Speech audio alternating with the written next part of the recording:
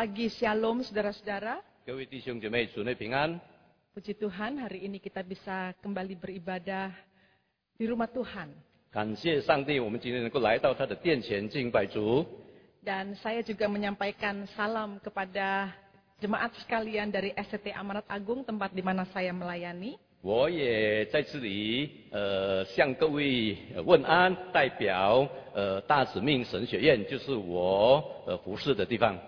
Sambil mengucapkan terima kasih juga atas segala dukungan saudara, cinta saudara, doa saudara bagi seminari kita bersama ini. 也向各位致谢你们的侍奉或者你们的奉献或者祷告中的支持，对我们这个大使命神学院的这个圣工。 Ya, saudara doakan terus supaya dari seminari kita ini akan lahir hamba-hamba Tuhan yang baik, yang punya hati misi bagi Tuhan dan juga menjadi pastor, menjadi gembala yang baik di jemaat. 请大家代祷，让这个大使命神学院能够塑造出神中心的仆人，能够被神大大的使用。 Saudara, kita akan mendengarkan firman Tuhan dengan tema Precious Family in God. 我们今天正道的题目是上帝宝贵的家庭。 Sebelum kita mendengarkan firman Tuhan ini, marilah kita berdoa. 在我们还没有听到之前，我们先进入祷告。 Tenangkanlah hati kami di hadapan-Mu. 主啊，求你在你的面前镇定我们的心， Supaya hati kami ini sungguh menjadi tanah yang terbaik, yang subur ketika ditaburi oleh benih firman 以 Tuhan. 致我们的心能够成为最肥沃的土壤，被你的福音的种子撒下。 Dan kami juga percaya bahwa Tuhan akan pakai hamba-Mu bersama dengan penerjemahnya ini untuk menyampaikan setiap kebenaran yang telah dipersiapkannya. 主啊，我们相信你也将透过你的仆人和翻译员来传讲你的信息。 Ya Allah Roh Kudus, bekerjalah di dalam hati kami dan di tengah ruangan ini. 主啊，求你浇灌你的仆人和翻译者，让圣灵能够在我们这里每一个人的心中动工。 Di dalam nama Tuhan Yesus Kristus kami berdoa. 奉靠主耶稣基督得胜的名，我们祷告。 Amin. 阿门。 Mari kita buka Alkitab kita dari Mazmur nomor 128. Kita akan membaca seluruh ayatnya. 我们翻开圣经诗篇第128篇，我们从第一节读到完。 Terlebih dahulu saya akan bacakan dalam bahasa Indonesia, lalu kemudian akan dibacakan dalam bahasa Mandarin. 先用印尼语来念，然后再用中文。 Mazmur 128, berbahagialah setiap orang yang takut akan Tuhan, yang hidup menurut jalan-jalannya. Engkau akan memakan hasil jerih payah tanganmu, berbahagialah engkau karena baik keadaanmu. Istrimu akan menjadi seperti pokok anggur yang subur di dalam rumahmu, anak-anakmu seperti tunas pohon zaitun sekeliling mejamu. Sesungguhnya demikianlah akan diberkati orang yang takut akan Tuhan. Kiranya Tuhan memberkati engkau dari Sion, supaya engkau melihat kebahagiaan Yerusalem seumur hidupmu, dan melihat anak-anak dari anak-anakmu. Damai sejahtera atas Israel. 凡敬畏耶和华、遵行他道的人，变为有福。你要吃劳碌得来的，你要享福，事情顺利。你妻子在你的内室，好像多结果子的葡萄树；你儿女围绕你的桌子，好像甘蓝栽子。看啊，敬畏耶和华的人必要这样蒙福。愿耶和华从西安赐福给你，愿你一生一世看见耶路撒冷的好处，愿你看见你儿女的儿女，愿平安归于以色列。 Ya, puji Tuhan, saudara-saudara. 感谢主，赞美主。 Saudara, saya yakin sekali setiap kita pasti akan setuju kalau saya katakan bahwa membangun sebuah keluarga itu tidak mudah. 我相信各位大家占多数都会认同，假如我说要建立一个家庭是不容易的。 Mungkin saudara-saudara yang sudah berpuluh-puluh tahun membangun keluarga ini bisa memberikan kesaksian tentang hal ini. 你们各位已经建立家庭10多年了，可能你会能够为这个事情做见证。 Meskipun pada waktu kita pacaran menggebu-gebu sekali ingin menikah, tapi pada kenyataannya setelah menikah kita temukan membangun keluarga itu sulit. 可能当我们还没有结婚之前，我们一股热忱的想建立家庭，但是当我们进入这个家庭的时候，我们原来知道建立家庭并不是那么简单的一回事。 Saudara, kalau membangun keluarga itu mudah, mungkin tidak akan banyak kasus perceraian atau kondisi broken home pada hari ini. 假如建立一个家庭是很容易的话，当然不会有那么多离婚的案件，而且这个破碎的家庭。 Pertanyaannya, mengapa ya membangun keluarga itu tidak mudah? 那问题是为什么建立一个家庭呢？不那么容易。 Saudara, harus diakui bahwa di dalam keluarga itu yang terdiri dari beberapa anggota keluarga ini memiliki banyak sekali kepentingan. 我们不可否认的，在一个家庭里有一个家庭的成员，那么那边会有一些各种各样的那个利益的冲突。 Dan konflik kepentingan yang semuanya menuntut untuk diselesaikan dalam waktu bersamaan itu benar-benar bisa membuat orang-orang di dalam keluarga itu merasa exhausted, lelah atau jenuh, saudara-saudara. 那这个利益上的冲突，在一个同时间要迅速的解决的话，会令每一个家庭成员感觉到这个消耗精力，而且非常疲倦，而且呢就觉得一个饱满。 Saya mengamati data statistik tentang perceraian di Indonesia. 那我注意了印尼的这个调查数据，关于这个结婚的这个数字。 Dan terkejut sekali menemukan betapa tingginya tingkat perceraian di Indonesia. Kalau saudara perhatikan terus meningkat sampai pada tahun 2022 itu mencapai 516.334 kasus perceraian. 我非常惊讶的，每年这个数字都一直在增加，直到2022年的时候，竟然有51.6334件的这个离婚案子。 Kalau saudara perhatikan, tahun 2022 itu adalah tahun yang paling tinggi kasus perceraian terjadi. 你可以看2022年呢是这个数字最高峰的一个年度。 Yang paling rendah itu adalah di tahun 2020. 那最低的年度是2020年。 Tetapi itu bukan berarti karena kondisi ada kesadaran tentang orang tidak mau bercerai, saudara-saudara, atau mempertahankan keluarganya. 那并不是说因为那个数据低，有人就是说他们不想离婚，或者他们想尽量维持那个婚姻。 Kalau saudara ingat tahun 2020 itu adalah tahun awal kita menghadapi pandemi COVID. 你假如没有忘记的话，2020年是这个疫情的开始。 Orang-orang tidak boleh keluar rumah.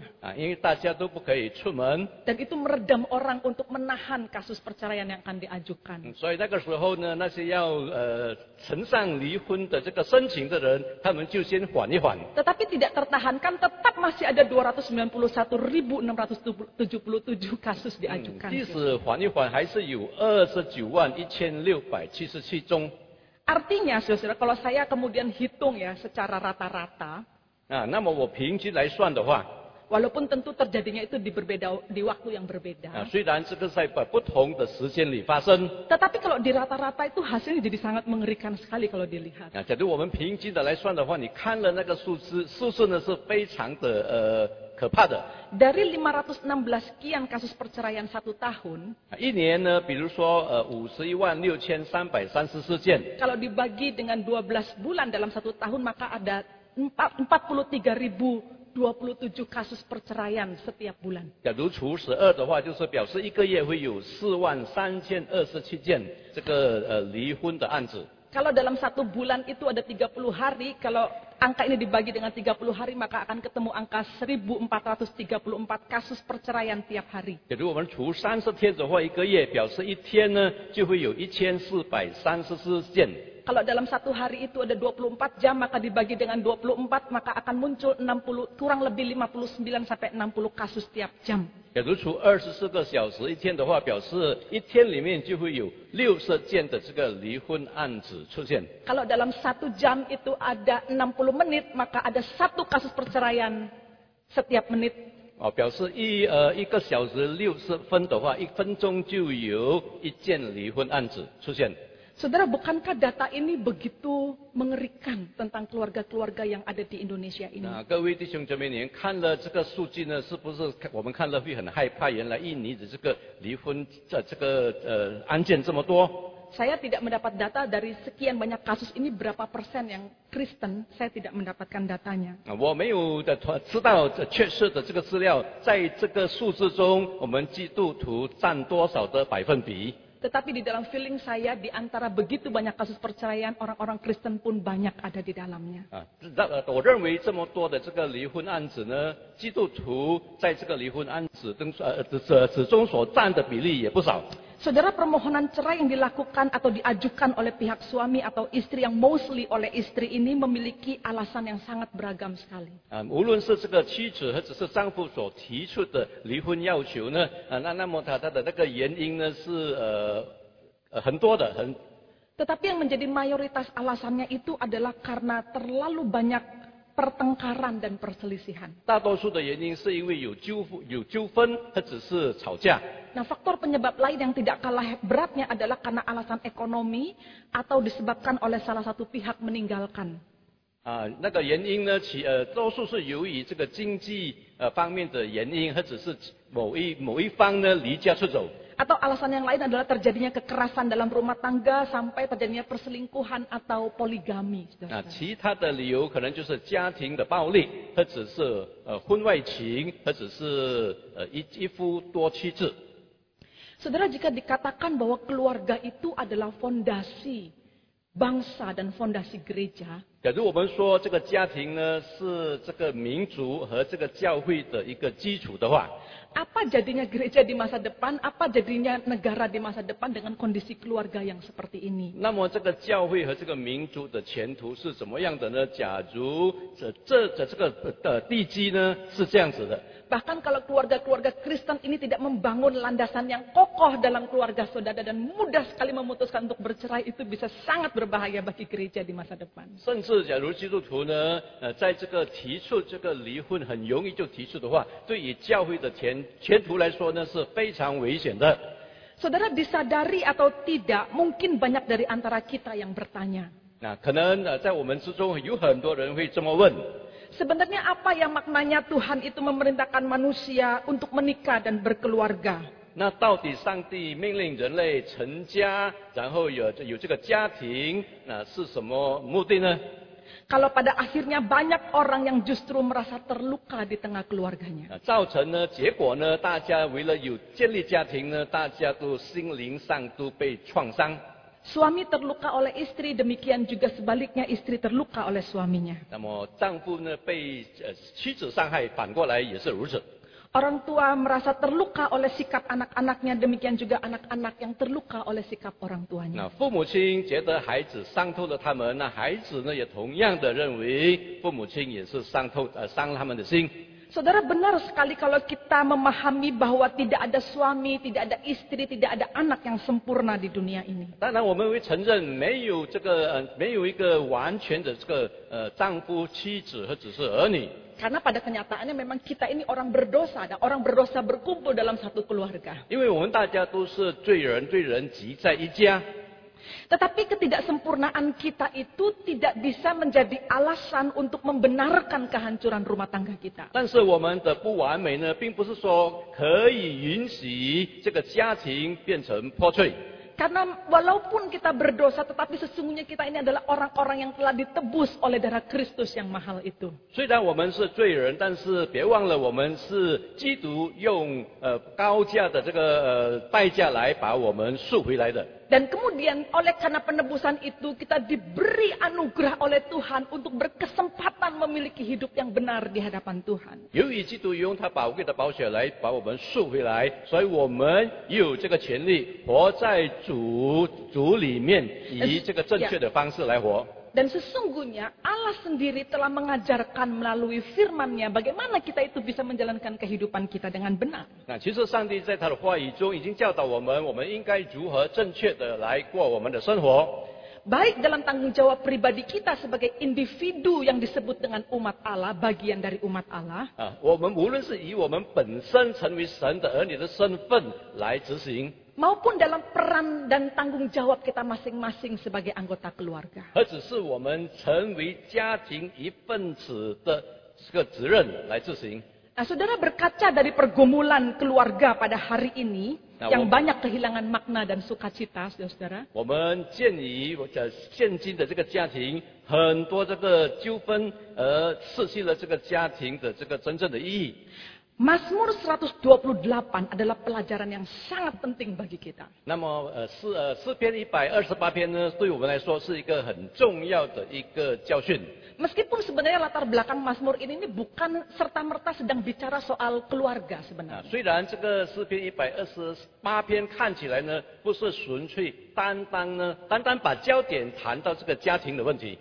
Tetapi sesungguhnya dia bicara tentang masing-masing orang yang disebut sebagai umat Allah ini. 但是他谈到每一个被称为上帝子女的人。 Dan pemazmur menggunakan metafora atau gambaran keluarga. 那么这个诗人呢，把这个家庭呢，在这里以隐喻的方式来描述。 Nah, kalau saudara membaca baik-baik, maka saudara akan temukan bahwa Mazmur ini banyak sekali bicara soal berkat Allah. 那你假如注意的话，在这个经文当中有很多个字眼呢，谈到是关于祝福方面的。 Dan itu jelas sekali dari pertama dia membuka syair Mazmurnya itu dia langsung bicara soal berbahagialah atau diterjemahkan dengan kata diberkatilah. 那在这里呢，诗人开始的时候他就说，变为有福，也就是说，领受祝福。 Nah, dalam terjemahan bahasa Indonesia kata berkat itu selalu diartikan juga dengan berbahagia. 那印尼文呢翻译有时候祝福呢，就是说幸福的意思。 Nah, kalau saudara perhatikan istilah berkat ini secara konsisten muncul dalam 4 ayat dari 6 ayat yang ada, yaitu ayat 1, 2, 4, dan 5. 那你看到这个祝福的字眼，在第1节、第2节、第4节、第5节都有写出。 Ya sebenarnya siapa sebenarnya yang diberkati? Mengapa diberkati? Dan untuk tujuan apa berkat itu diberikan? 那这里谁呢？谁被赐福？谁被祝福？为什么他能够领受这个祝福呢？ Nah, saudara kalau membaca Mazmur ini, maka saudara akan temukan yang paling mendasar jika bicara tentang dan untuk siapa berkat itu disediakan. 那当你读的时候，你就能够看到，基本上这个领受祝福的人是谁，谁配的。 Di ayat pertama jelas tertulis bahwa berkat itu diberikan kepada orang yang memiliki 2 karakteristik dalam hidupnya. 那第1节说到能够领受这个祝福的人，在他的生活中有2个特征。 Yang pertama memiliki hidup yang takut akan Tuhan. 第一，他有这个敬畏耶和华的生活； Yang kedua memiliki hidup yang berjalan dengan Tuhan. 第二，就是他有这个和耶和华同行的生活。 Nah, saudara, apa sebenarnya yang dimaksudkan oleh pemazmur ketika dia bicara tentang takut akan Tuhan? 那这个诗人他说这个敬畏上帝的时候，到底那个含义是什么呢？ Saudara perlu diketahui bahwa setiap kali Alkitab bicara tentang takut akan Tuhan, itu sama sekali tidak bicara tentang emosi ketakutan. 当这个圣经里说到敬畏神的时候，并不是说以一种情绪害怕的来解释。 Seperti misalnya kalau kita lihat sesuatu yang mengerikan kita takut gitu. 比如说我们看到一个恐怖的一个东西，我们就觉得很害怕的那个情况，不是？ Atau ketika kita melihat atau mengalami kondisi yang berbahaya kita takut. 而且我们看到一个危险的情况，我们惧怕。 Nah, bukan ketakutan psikologis seperti ini yang dimaksudkan. 不是这种心理上所反映的这个惧怕的意思。 Ada seorang teolog bernama Sinclair Ferguson itu mendefinisikan takut akan Tuhan dengan kalimat yang sangat baik 那 sekali. 有一个这个神学家，他名叫 Sinclair Ferguson 的，他用这么的这个句子来描述关于敬畏上帝。 Kalau saudara perhatikan apa yang dikatakan oleh Ferguson, dia katakan demikian, takut akan Tuhan itu perpaduan antara rasa hormat, takut, senang, gembira, dan kagum yang memenuhi hati kita ketika kita menyadari siapa Tuhan itu dan apa yang telah dilakukannya bagi kita. 敬畏上帝呢的含义就是说，当我们知道上帝是谁，他为我们做了什么，所产生的这种综合性的这个感觉，包括尊敬、敬畏、欢喜、钦佩。 Saudara pemazmur mengatakan bahwa sikap ini terutama harus ada pada diri suami atau ayah sebagai kepala rumah tangga. 那么诗人强调说，这种心态呢，在成为一个家长呢，必须应有的一个态度。 Tetapi bukan hanya kepada kepala rumah tangga, karena pemazmur juga mengungkapkan sikap ini harus ada pada setiap anggota keluarga, baik istri maupun anak-anak. 那不仅仅是家长而已，诗人强调说，这种心态呢，在与家庭的成员，不管是太太或者儿女们，都必须有这个心态。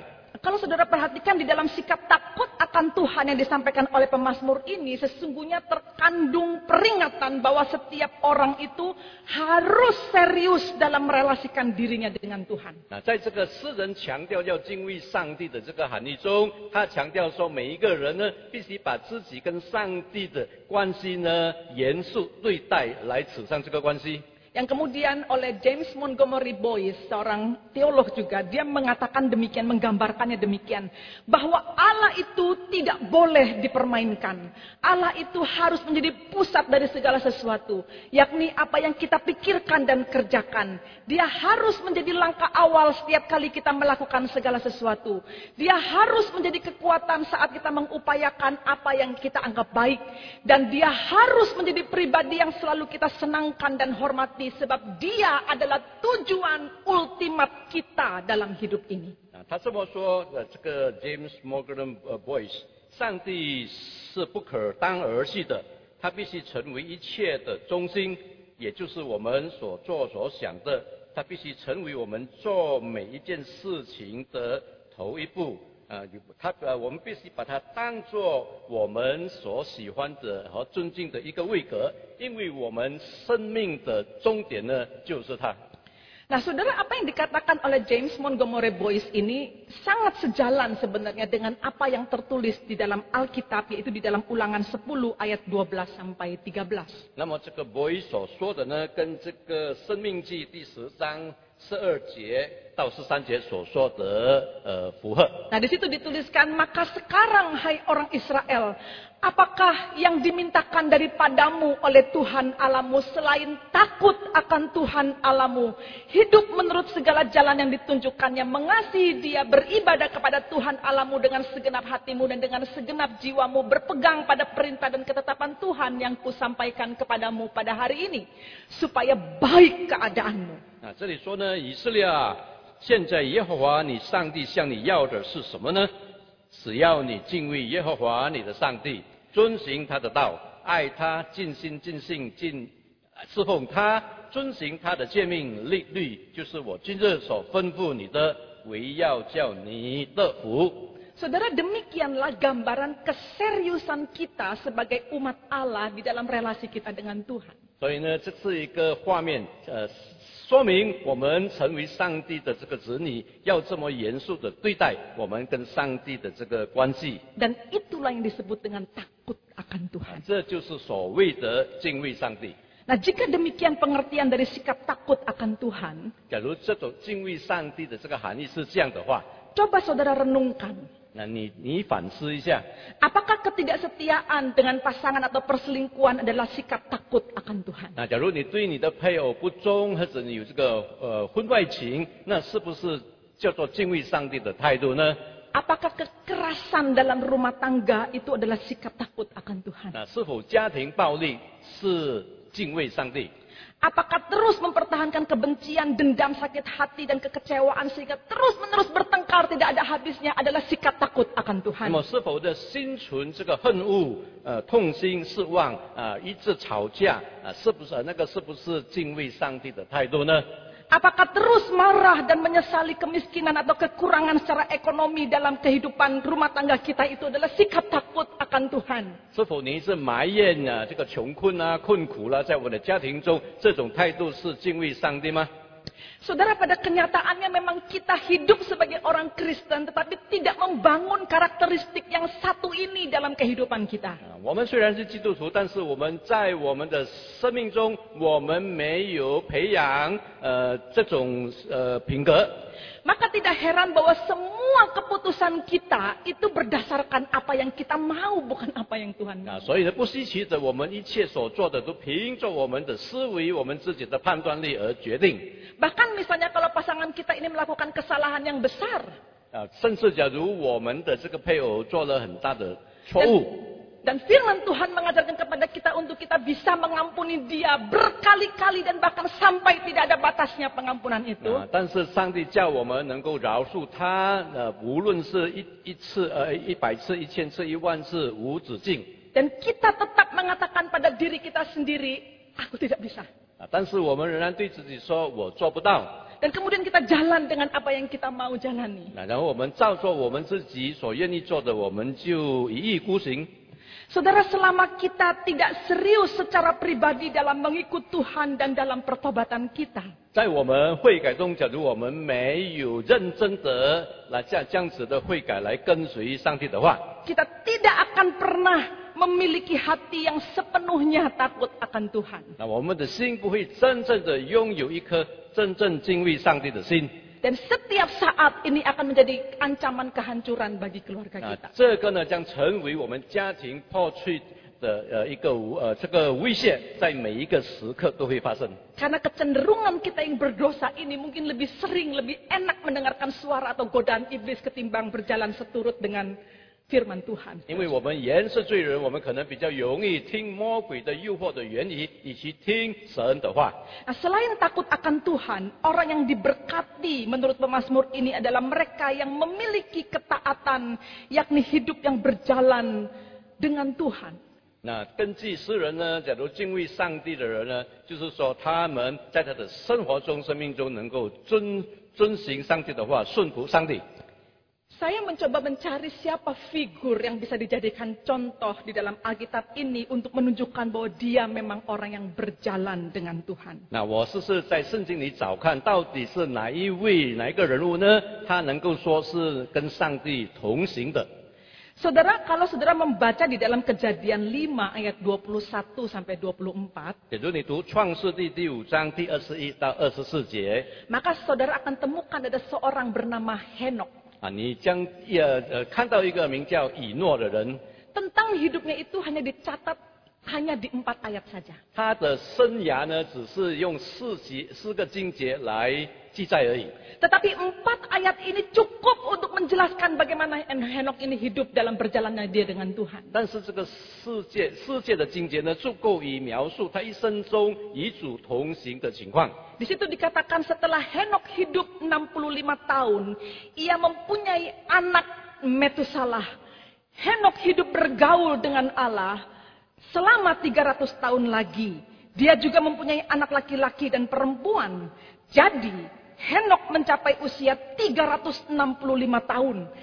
Henok hidup bergaul dengan Allah, lalu ia tidak ada lagi sebab ia telah diangkat oleh Allah. 啊，这里说呢，以诺活到65岁，生了马士撒拉。以诺生马士撒拉后，与上帝同行300年，并且生儿养女。以诺共活了365岁。以诺与上帝同行，上帝将他取去，他就不在世界上了。 Saudara, apa yang dilakukan oleh Henok ini selama hidupnya, selama 3 abad dia hidup berjalan dengan Tuhan itu? 那么这个以诺呢，他跟上帝同行，在这个3个世纪，就是300年里，是怎么做的呢？ Itu kan hidup yang panjang sekali ya, saudara. 那是一个很长的生活生涯。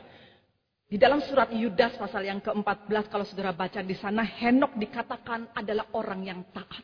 那这里也有说到，经文说到这个以诺呢，是一个顺服上帝的人。 Dia adalah orang yang terus bernubuat atau memperkatakan tentang hari penghakiman Tuhan kepada banyak orang. 他那时候向大众预言说，上帝要惩罚这个世界。 Sebelum pada satu masa nanti, kemudian hari di masanya Nuh, orang-orang ini di bumi hanguskan oleh karena terpaan air bah. 他预言说，有一个时刻，也就是诺亚的时刻，将有这个大洪水来灭绝这个世界。 Sepanjang hidupnya, dia itu terus berkata, terus berbicara, terus menyampaikan tentang hari penghakiman Tuhan. 在他有生之日，他一直的预言，一直的宣布说，上帝惩罚的日子将来临。 Dan dia sungguh-sungguh mengatakan bahwa hari penghakiman Tuhan itu akan tiba, oleh karena itu kau jangan hidup sembarangan. 他说，这个上帝惩罚的日子将真的来临，所以你不要在你的生活中，你不要随便生活。 Dengan kata lain, selama 365 tahun dia hidup itu, dia benar-benar meyakini bahwa penghakiman Tuhan itu akan terjadi. 在他365年的生涯里，他一直做见证，说上帝的刑罚一定到来。 Oleh karena itu dia pun setiap hari, setiap waktu Dia membuat hidupnya itu benar-benar bisa berjalan dengan Tuhan. 所以他在他每天的生活中，他所做出的真正显示出他与上帝同行。 Dan jangan lupa saudara-saudara, di dalam ayat ini juga dituliskan dengan terang sekali bahwa dia adalah ayah dari Metusalah. 那这里经节也说他是这个马士撒拉的父亲， Dan dia juga masih memiliki anak-anak laki-laki yang lain dan kemudian anak perempuan yang lain. 他也有其他的儿女。 Jadi selama 300 tahun dia sebagai menghidupi peran dan tanggung jawabnya sebagai orang tua. 那300年，他也是以家长的身份生活。 Dan dia lakukan itu dengan berjalan bersama dengan Allah dengan setia dan tidak menyimpang. 他也忠心的在自行家长成为家长身份的这个时候，也与上帝同行300年。 Sampai kemudian Allah mengangkatnya ke sorga, membawanya pergi tanpa melalui kematian. 直到上帝把他接去，没有经过死亡。 Itu sebabnya kemudian di dalam surat Ibrani pasal yang ke-11 ayat 5 dituliskan. 所以希伯来书第11章第5节这么说。 Karena iman Henok diangkat supaya ia tidak mengalami kematian. Dan ia tidak ditemukan karena Allah telah mengangkatnya. Sebab sebelum ia diangkat, ia memperoleh kesaksian bahwa ia berkenan kepada Allah. He was commended as one who pleased God.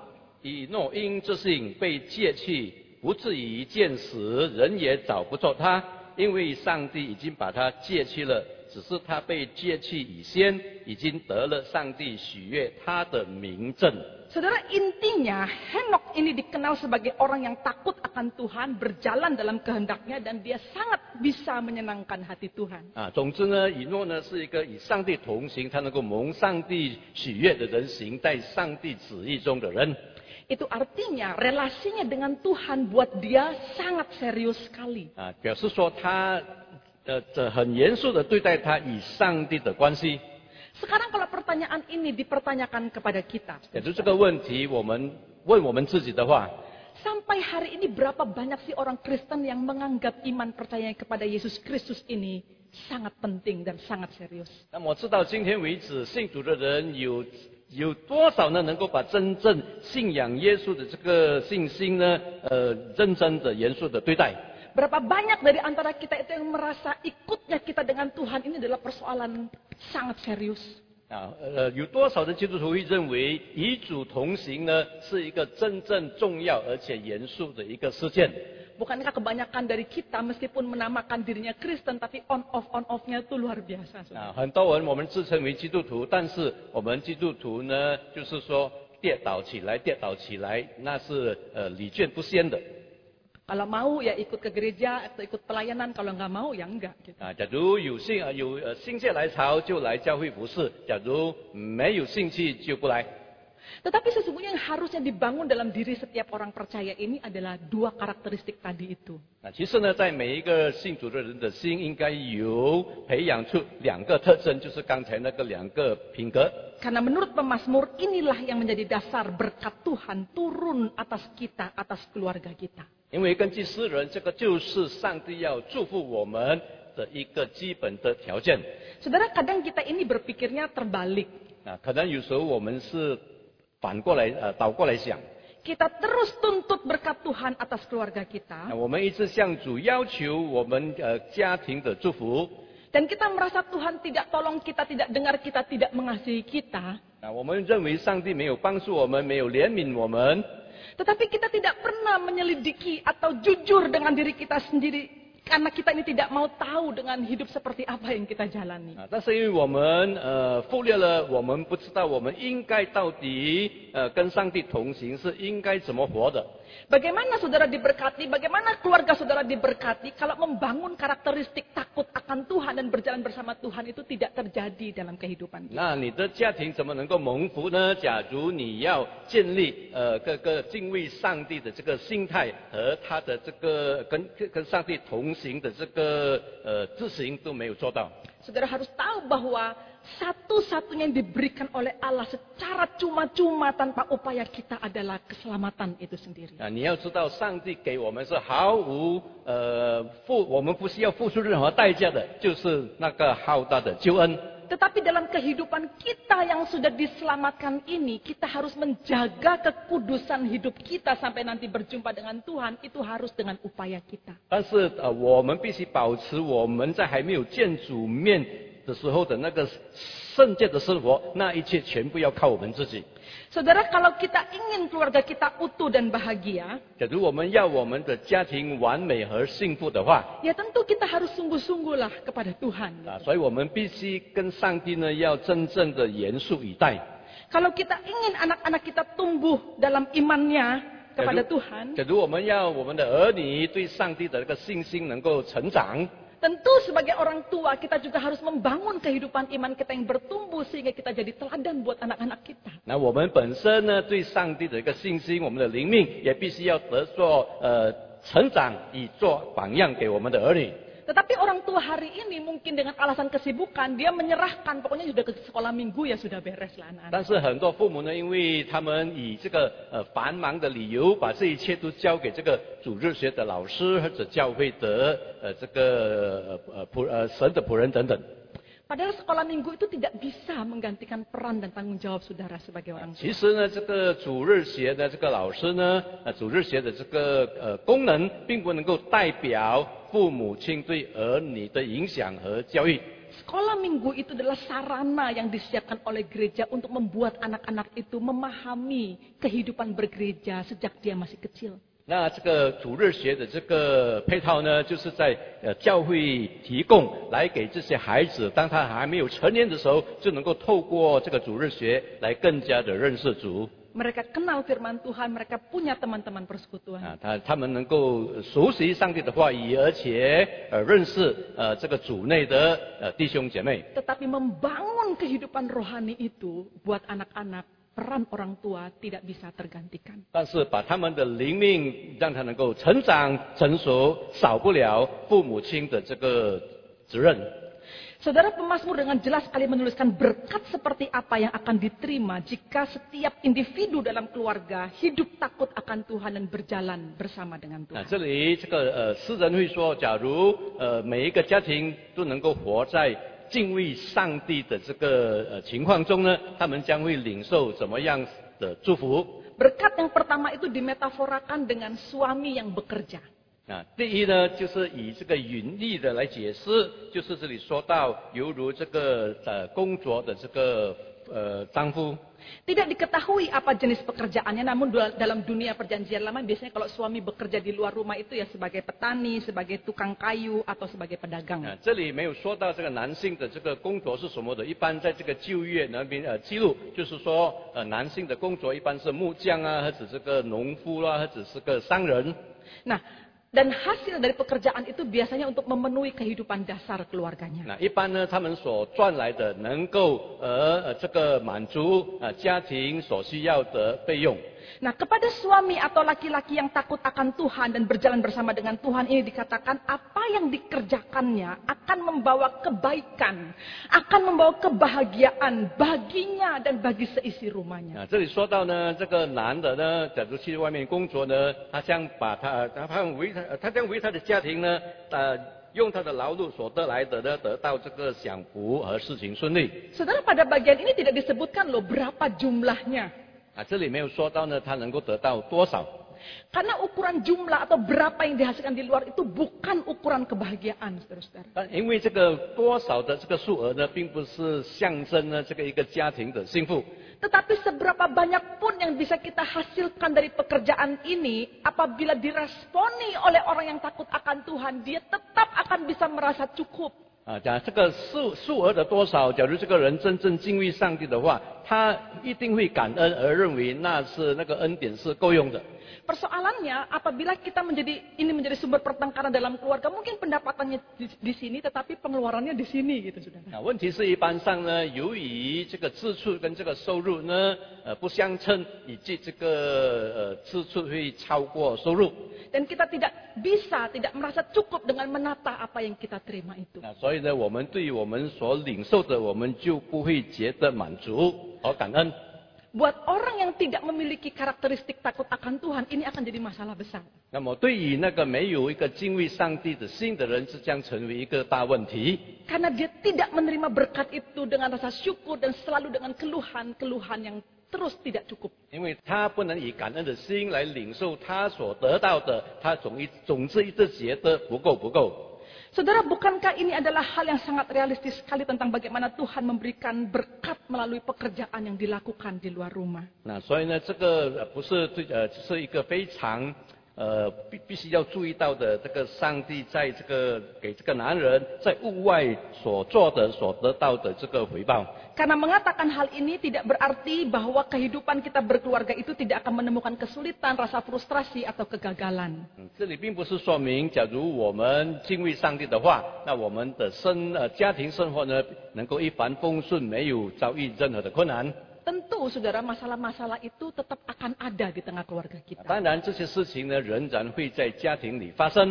Tetapi jika persoalan itu dihadapi oleh orang yang takut akan Tuhan dan berjalan bersama dengan Tuhan, 但是，假如这点事情对那些能够与主同行，而且有敬畏上帝的心的人来面对的话， dia akan memilih untuk tetap hidup dalam sikap takut akan Tuhan itu dan menggenggam erat keluarganya apapun yang terjadi. 他仍然将以这个持守敬畏上帝的这个心，来与他的家庭的人一起过活，无论什么样的情况之下。 Nah, keteguhan hati untuk tetap memiliki hidup yang benar inilah yang membuat dia diberkati. 那所以这种持守这个真正的生活、正确的生活的这个心，才是能够令上帝祝福他的一个条件。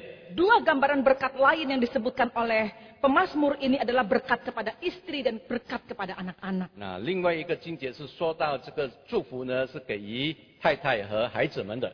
Di ayat 3 dikatakan bahwa istri dari laki-laki itu seperti pohon anggur yang subur. 那这里说到这个妻子呢，将犹如这个结好果子的这个葡萄树。 Saudara, ayat ini sering diartikan bahwa istri yang diberkati itu adalah istri yang bisa melahirkan banyak anak. 啊，这里有的人可能会说，这个被赐福的这个太太呢，可能就是生养儿女众多的。 Tetapi teks ini sama sekali tidak dimaksudkan demikian. 但是其实这个经节的含义不是这样。